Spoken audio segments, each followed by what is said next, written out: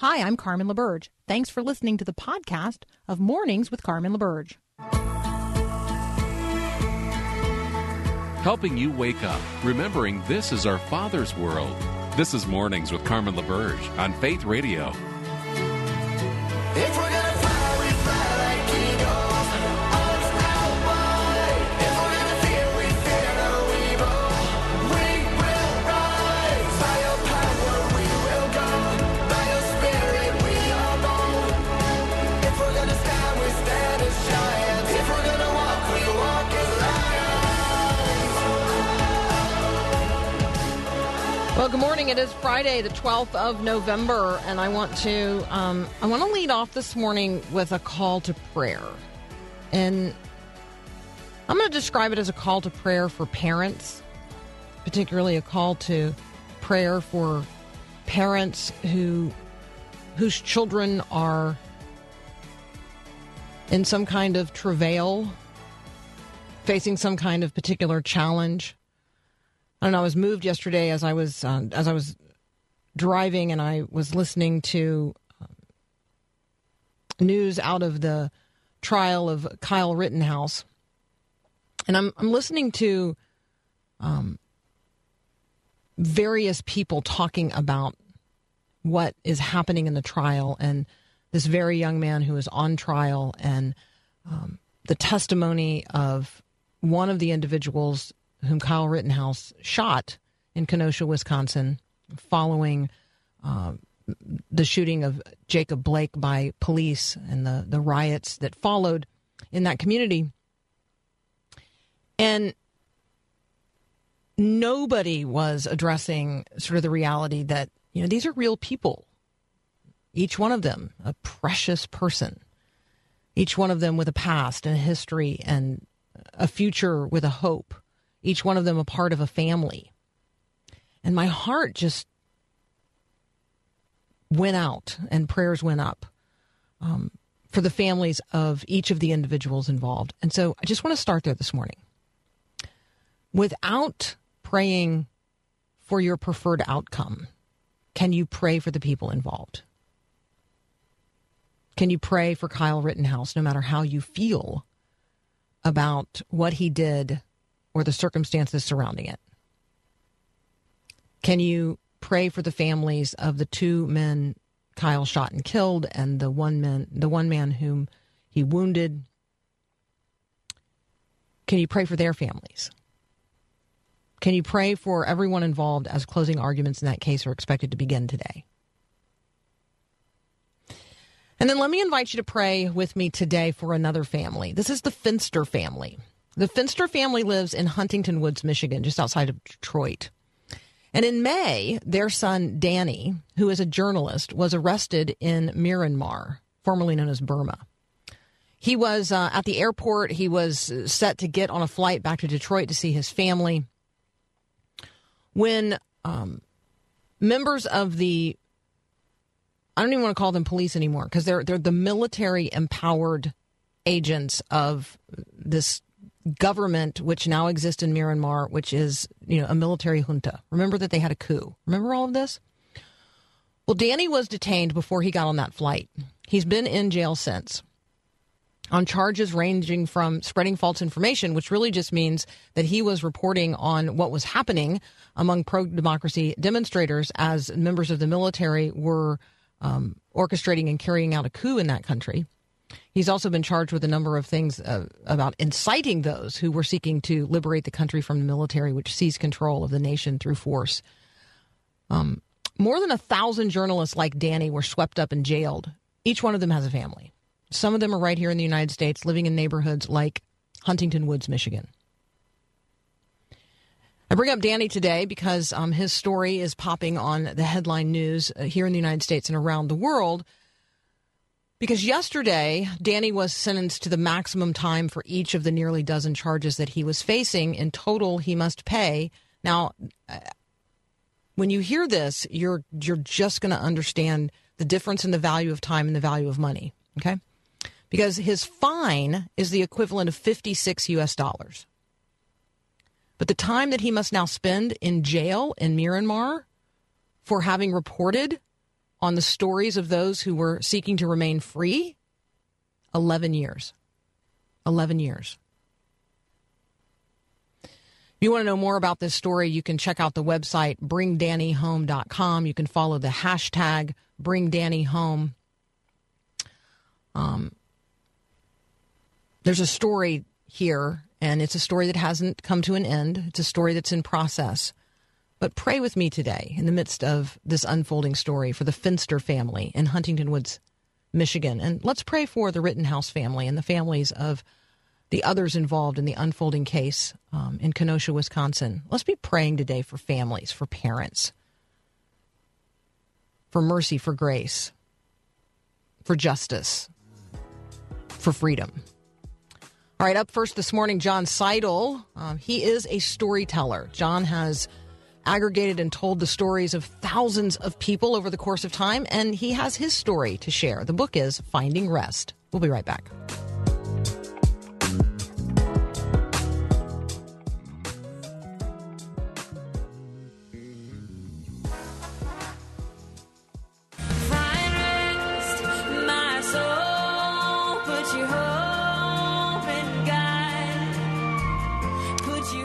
Well, I'm pleased to welcome John Seidel to the program. He's a writer, author, speaker. He's a digital media veteran.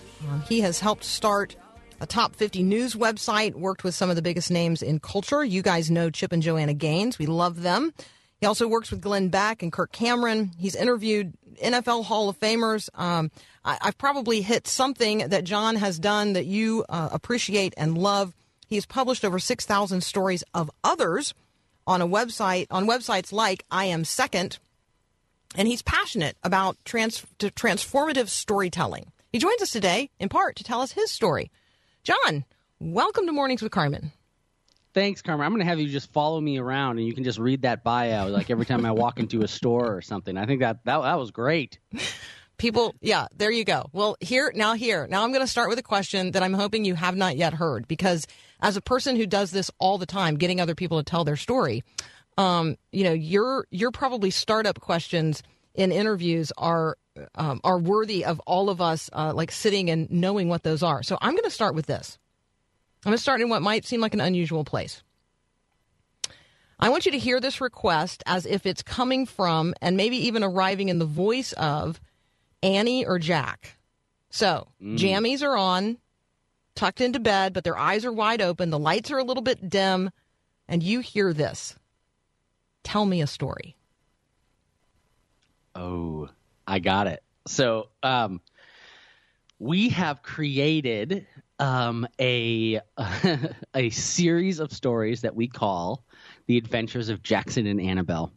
What? And these are stories that we just create, on the fly. We've actually written some of them out. Maybe it's a book coming, but where Jackson and Annabelle, they slay dragons, they, slay monsters. And so we tell the adventures of Jackson and Annabelle. What? Okay. See, I now those are stories that I am very much looking forward to hearing in the future. You are a storyteller. And so you know a lot about the power of story. Can you share a little bit about that? What have you learned about the power of story through your experience of telling other people's stories, and then, this new experience of telling your own story and finding rest? There's just something so powerful about stories. We connect with them, right? There's a reason that Jesus talked through parables, right? There's a reason that story is just throughout the Bible. And so I think, and I talk about in the book how I want to tell everyone else's story that struggles like I have with anxiety and OCD by telling my story, because there's something that we relate to. And so story is, it's in true Beauty and Beast fashion, it's a tale as old as time, right? Before there was written word, things were being handed down in stories. And so, one of the best compliments I can ever get was actually someone who was trying to rate the book, and they're like, well, there's just a lot of stories in here. And I said, well, great. Then I've actually made it. What you think is a bad thing is actually a really good thing.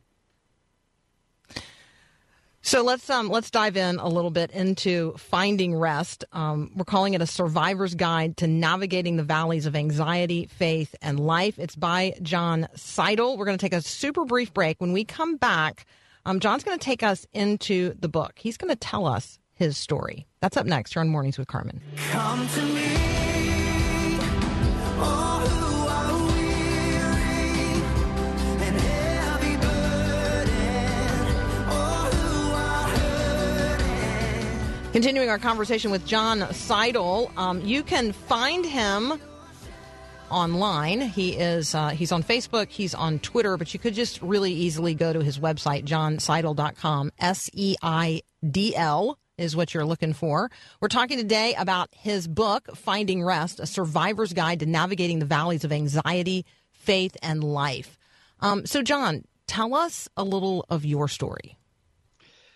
Yeah, I think I always knew there was something different about me growing up. I mean, just things that I couldn't get out of my head, thoughts, ideas, crushes when I was younger. And that really carried with me throughout my life, but I just thought it was kind of, well, that's just me, that's just normal. And as I went through life, I tell people I don't know how I made it through high school or college with this feelings of anxiety where you're feeling just almost constantly like you're on the edge of a cliff looking down and your stomach is in your throat. And like most people, marriage refines you. And so when I got married about 3 years into it, my wife and I just hit a roadblock where she's just broken down in front of me saying, and this will be a phrase that people who struggle with anxiety have heard a lot, is she says, John, I'm always walking on eggshells. And when you see the woman you love just broken down in front of you, it kind of snaps you a little bit, right? And so it was then that I went and got help. And when I went to my doctor, psychiatrist, and got my diagnosis of anxiety and OCD, it was just one of the most freeing moments of my life because I knew then what I was fighting. And I talk about in the book that you have to name what's going on. And by naming something, you have power over it. And so when I got that diagnosis, I was able to name all this stuff that had been happening to me for years. And it was then that I kind of started this journey of fighting back. I think that knowing its name and fighting it, like that's so visual for me. I mean, I think about the times when, in Scripture, like, people want to know somebody's name, right? Like, I want to know the name of the one I'm wrestling with, and I want to know the name. I want to know the name of the demon that's possessing this person. Like, right? I mean, and sometimes it's legion. We can fight better in the name of Jesus if we sort of know which version of the enemy we're fighting right now. And so I just think that's so helpful, and that is so powerful. One of the things that I deeply appreciate about your book, Finding Rest, is your treatment of the church.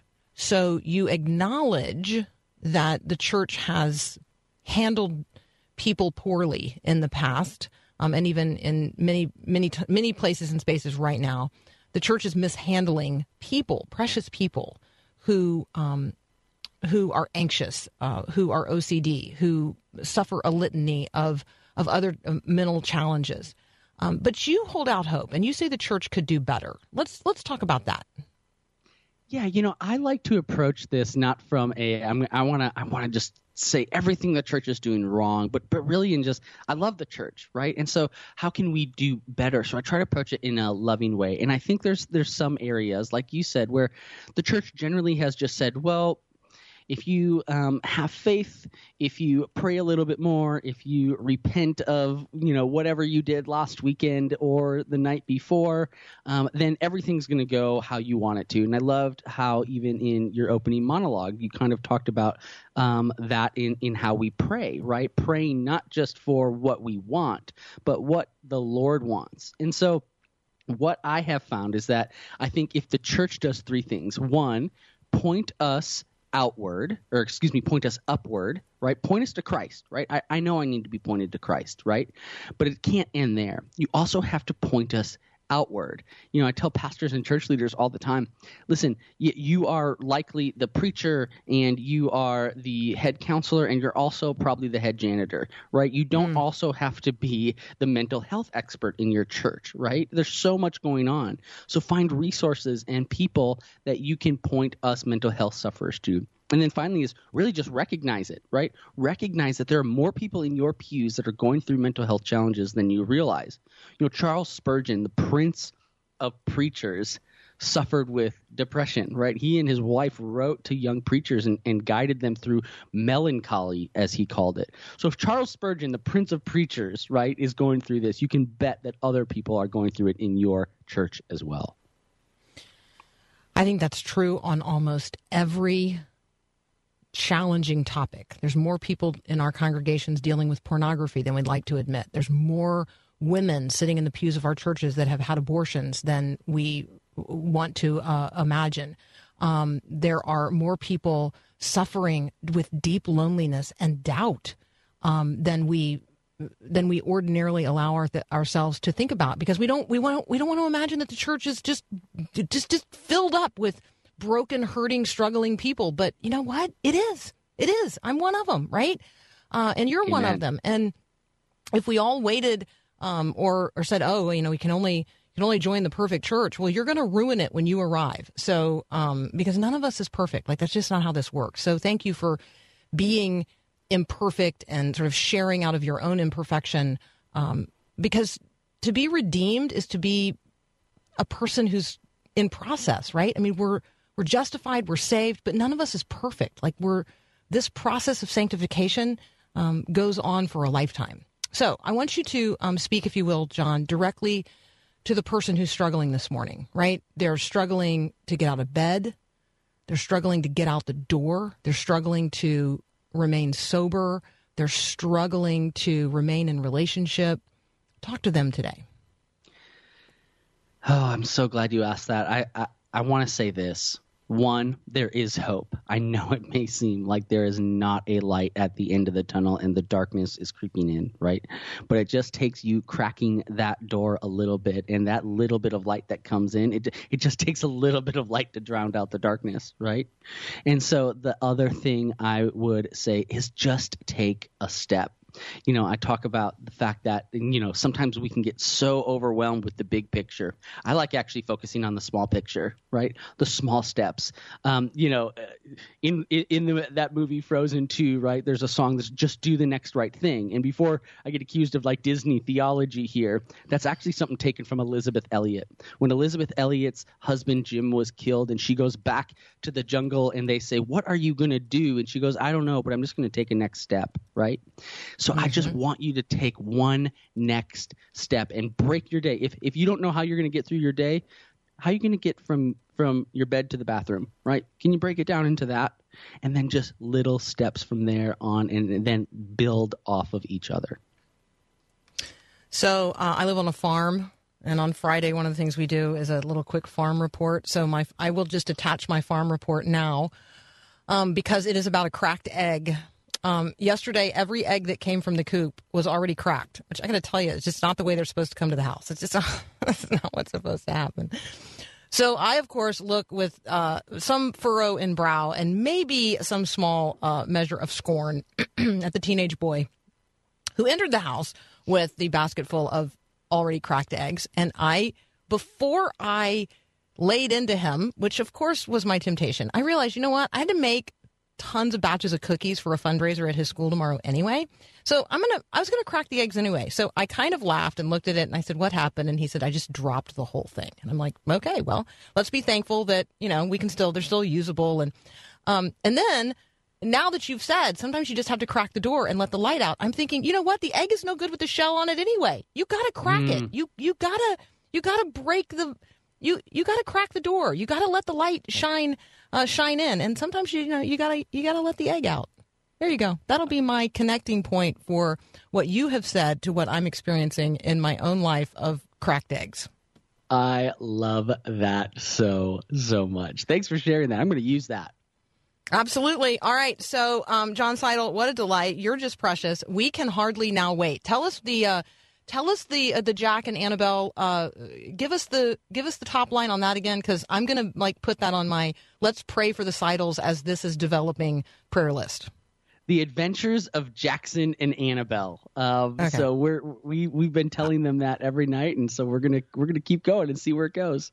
I love that. All right, The Adventures of Jackson and Annabelle. John Seidel, thank you so much. You guys can find John at his website and all the cool stuff that he's doing, including connection to the book Finding Rest.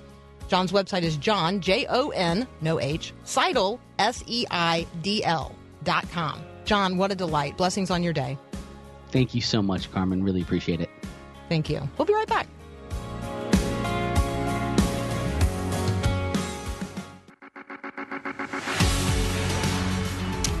When you think about social media, what comes to mind? My guess is it's a particular social media platform, the one where you most often engage. Maybe it's Twitter, maybe it's Facebook, maybe it's Instagram, maybe it's YouTube. Although maybe YouTube, I don't know. Is that a social media platform? I'll ask Chris Martin that question when we get together. Here's the conversation. Here's the what we're going to try to till up today. Is social media a neutral tool? Like, social media is a tool. Do you think of it that way? If you don't think of it as a tool, how do you think of it? So it's a form of technology. It is a tool. It can be used for many things. I guess the question that we want to address with Chris is it neutral? And if I have thought about it as neutral, right, it's a tool in my hand and I use it for, what I'm trying to achieve or communicate or learn, it's important to recognize that tool kind of now has a mind of its own because of artificial intelligence. So that's the conversation we're going to have next with Chris Martin. We'll be right back. When it comes to our digital lives, privacy is a big issue. Hi, I'm Mark Gregston with Parenting Today's Teens. Adults know the importance of keeping our bank accounts, our passwords, and our emails secure. But for moms and dads with teens under their roof, privacy takes on a new look. How much latitude do we allow teens on the computer and with their smartphones? Are parents supposed to pry? Okay, a few hints. First, determine what you will or won't allow in your home. When it comes to online behavior, make the boundaries age appropriate. Then communicate your expectations and stand by your consequences. If you need to, monitor Facebook or text. Privacy is a luxury, but an involved parent is essential. Want to bring Mark to your church or community? Find out how to request an event in your area when you visit parentingtodaysteens.org.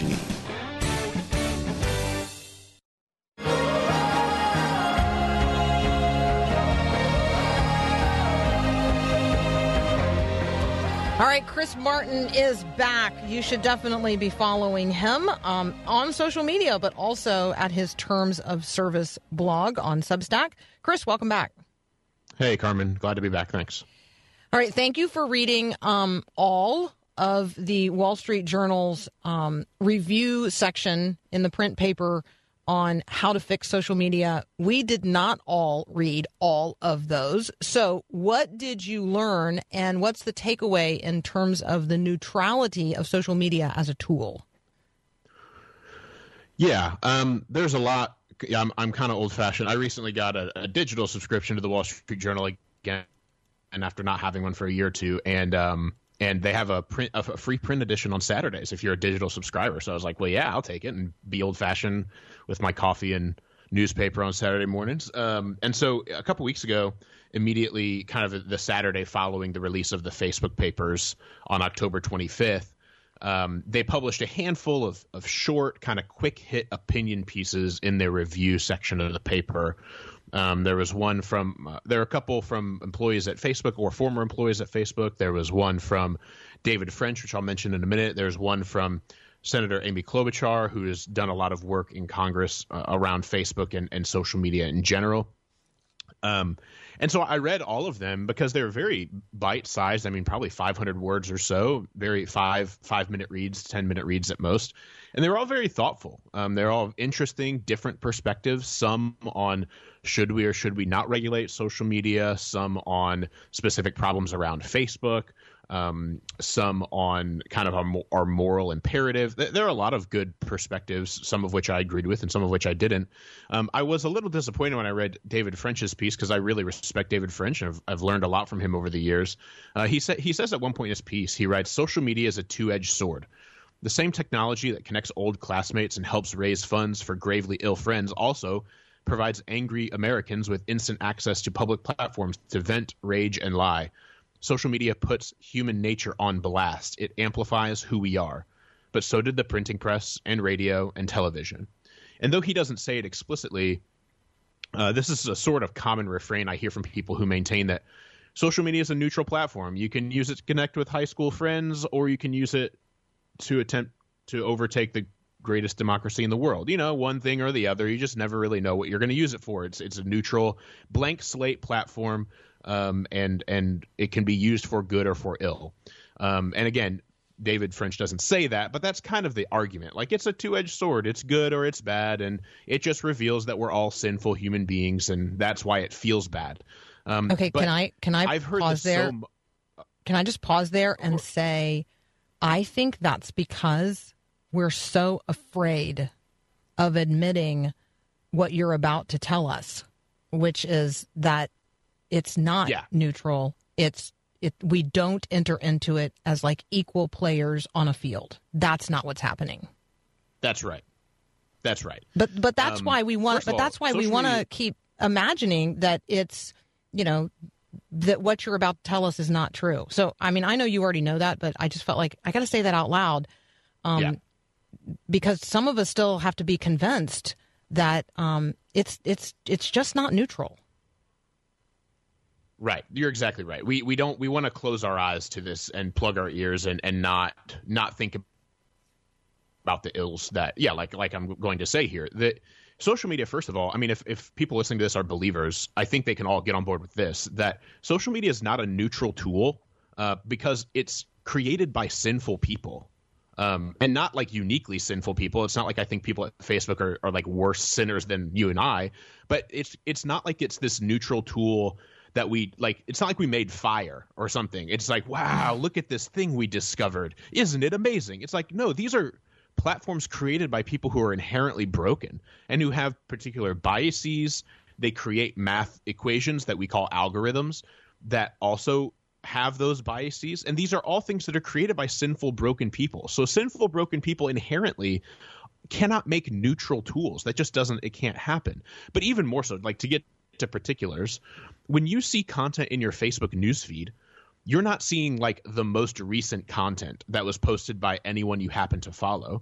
You're seeing the content that Facebook has decided it believes you're interested in seeing based on actions you've taken otherwise on Facebook or on other parts of the internet where Facebook has trackers that they're tracking your information. That's why if you browse for a weighted blanket on Amazon to put on your Christmas list, and then you see ads or even just Facebook posts about the benefits of weighted blankets, that's how this stuff works. And so neutral platform Facebook and social media aren't, because they're designed to create more engagement and they're designed to keep you on the platform for longer. And what the Facebook papers revealed at the end of October is that, unfortunately, Facebook weighted content that expressed anger and division. They weighted it with more weight, with more importance in our algorithms, in our feeds, than they weighted content that was lighthearted or funny or cooperative in the general sense of the word. And so what that means is, the reason they did that is because their research shows that the more division and the more fighting and argumentation people get into on Facebook, the longer they stay on Facebook, and therefore the more money Facebook makes. So and that's all like factual data that we now have by seeing Facebook internal emails and communication. So if we see all of that, I don't know how we can step back and say, oh, this is just a blank slate neutral platform that we can use for good or ill. I think it should be pretty easy to see that the cards are stacked against using this platform for uplifting and encouraging purposes. So spend a couple of minutes being sure that people know about what it's doing to our brains, because we talk about this from time to time, Chris, but I don't think we could probably talk about it often enough. It's actually doing something to our brains. That's right. Yeah, even the earliest architects of the social internet, like Sean Parker, who is the founding president of Facebook. If you've ever seen the Social Network movie, it's Justin Timberlake's character. Even he says, the people who created these platforms want to exploit a vulnerability in human psychology. That's his word. They want to literally hack our brains. If you've ever seen The Social Dilemma on Netflix, you'll recognize this kind of terminology. And if you haven't watched it, go watch it.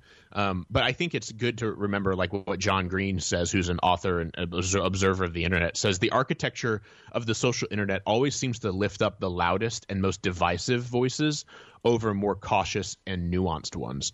He said that in 2018, and a lot of data that we've seen just in the last couple of weeks shows us that, the mathematical equations that decides what we see when we open our apps literally is designed to uplift the loudest and most divisive voices and not the most humble and cautious, nuanced ones. And so I think it's important that we recognize that when we spend so much time on these apps scrolling through anger and division, it can start to make us by default more angry and divisive. I talk to pastors from time to time who see this in their churches, and I think we're so often consumed with what we're seeing on our apps and on our phones that we don't take the time, perhaps because, like you said, we don't take the time to zoom out and ask, well, what's consuming all of this content actually doing to me?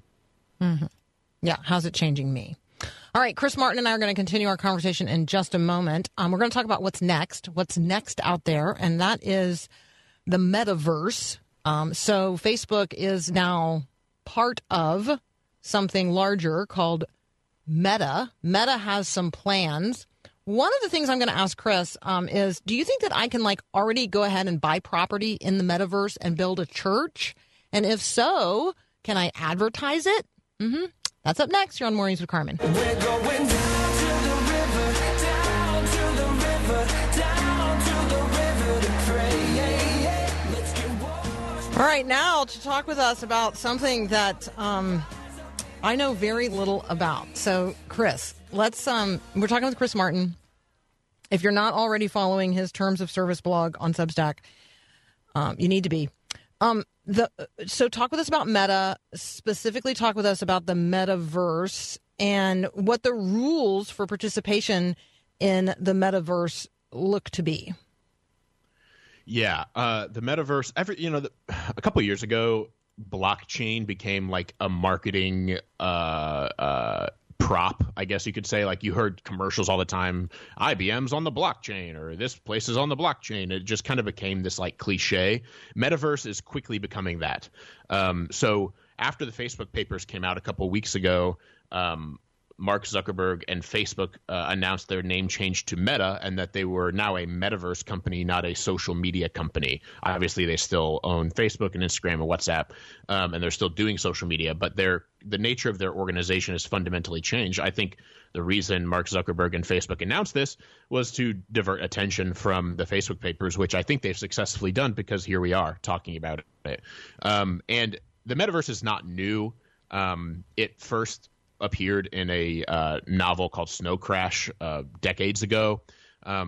The concept of the metaverse is not new, but we are now, for the first time, getting to the point where we're going to have some technology to actually create a metaverse. So a great definition of a metaverse comes from Matthew Ball, who has a primer on the metaverse. He writes, "The metaverse is a massively scaled and interoperable network of real-time 3D worlds that can be experienced at the same time, persistently, by an unlimited number of people, where data and currency and communications transfer between everything." So it's almost like an internet of internets, if you will. And if you hear about cryptocurrency, that would be like the money on the metaverse, I guess you could say, is one way of thinking of it. That's an oversimplification, but that's one way of thinking of it.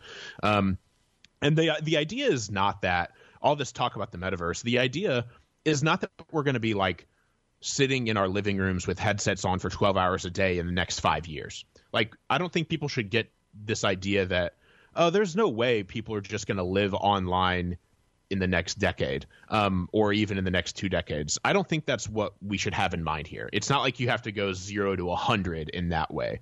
But I think that we see evidences of the metaverse in things like Fortnite, where you have people playing Fortnite, a lot of teenagers and even young adults playing Fortnite, where they use real money to purchase an in-game virtual currency, V-Bucks as they're called, to buy virtual clothing and other such like digital items for their character. And then they play a video game that's a video game, but it's also like a social, like third space hangout experience, like after school, etc. A lot of Fortnite's just one example, but a lot of video games are like that today. Minecraft or Roblox, any parents listening will know those names.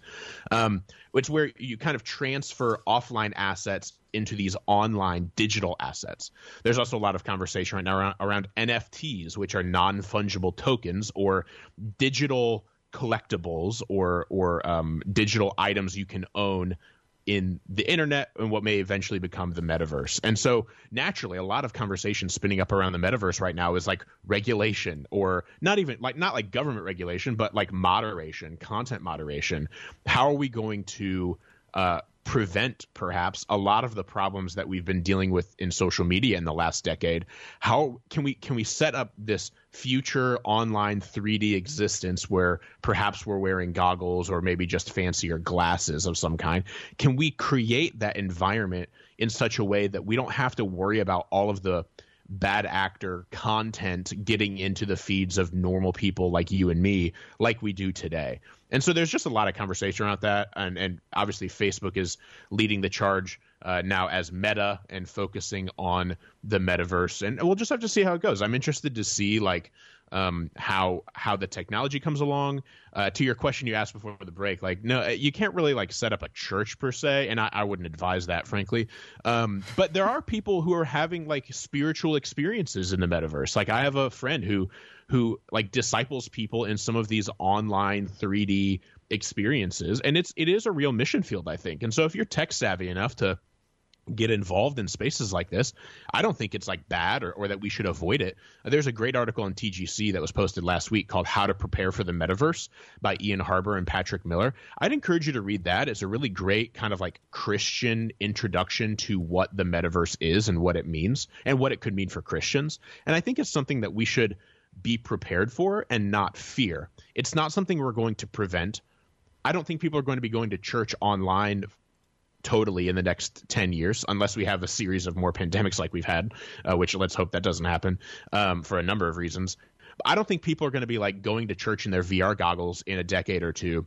But I do think there are going to be ways that, you know, like if you work from home, you get a work assigned laptop. Well, in a decade, we may be assigned VR headsets. And now instead of having Zoom meetings, we're having meetings in VR with our VR headsets. So I just think that's something we should be aware of and that we shouldn't fear, but just learn how to have sort of a Christian theology and Christian perspective around.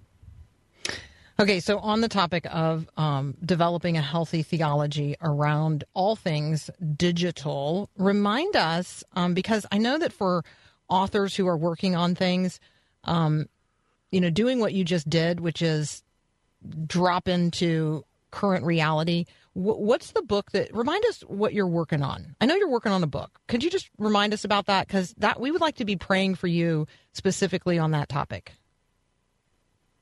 Yeah, in February, I'm working on a book that'll release in 2023, a new one, but I have a book coming out in February called Terms of Service that I'm sure you and I may chat about even more as we get closer. Yeah, it's called Terms of Service, super easy to understand, and it's really focused on, it's written for even Christians or non-Christians. I intentionally made it not feel like a theology of social media so that you could give it to your non-Christian friend or family member and they'd be comfortable, not feel like they were being necessarily evangelized to the whole time, I guess you could say. And I wrote it just to help us do a lot of the thinking that I described in our first segment where, hey, let's think about what scrolling on social media is doing to us. Let's think about what connecting with people around the world is doing to us. And let's just kind of zoom out.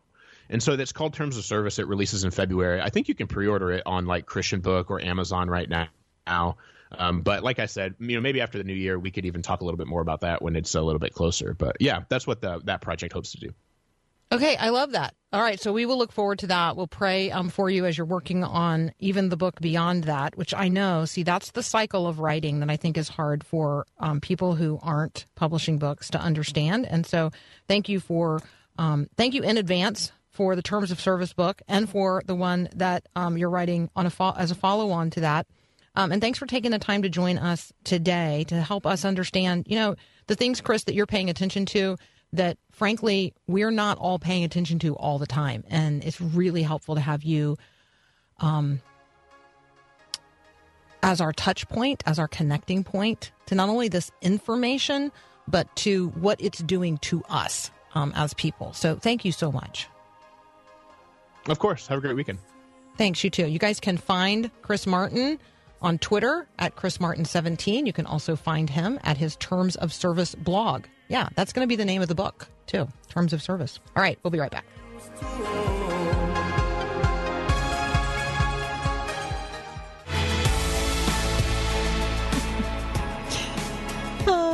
All right. Hey, Paul Perot, you're still here, and I'm still here. Mm-hmm. You just got back from Honduras. Tell us something we need to know. There are some great people down there, some mama bears who are just loving up on kids in broken situations at these places called Hope Centers. And I just got to tell you, meeting some of them, they are amazing people. And we'll talk more about that in January. But I tell you, just meeting these people and just totally in awe of what they're doing in such difficult situations, but showing such great love. It was totally amazing. Well, thanks for going, and thanks in advance for all the ways you're going to share with us. Let's take a minute to pray for the mama bears in Honduras, working at Hope Centers today with broken and orphaned and disadvantaged children. Let's pray for the mama bears in our own communities as well. I bet you've got some mama bears in your neighborhood. I bet there are some in your church. Maybe you are one. I'm one. Let's be praying for each other today, and for the generations whom we are now imprinting with love, joy, peace, patience, kindness, gentleness, faithfulness, and self-control. Like, you are the pattern after which the little ones who come after you are. You are what they're going to duplicate. So let Christ be seen in and through you today. Represent Christ in the smallest of places, in the next step, both in your home and in the world that God so loves. Let's be people who are loving up others in the spirit of Christ. We got another hour of Mornings with Carmen up next. Thanks for listening to this podcast of Mornings with Carmen LaBerge from Faith Radio. If you haven't, you can subscribe to automatically receive the podcast through iTunes or the Google Play Music app. That way, you never miss an episode. It's also available anytime at myfaithradio.com.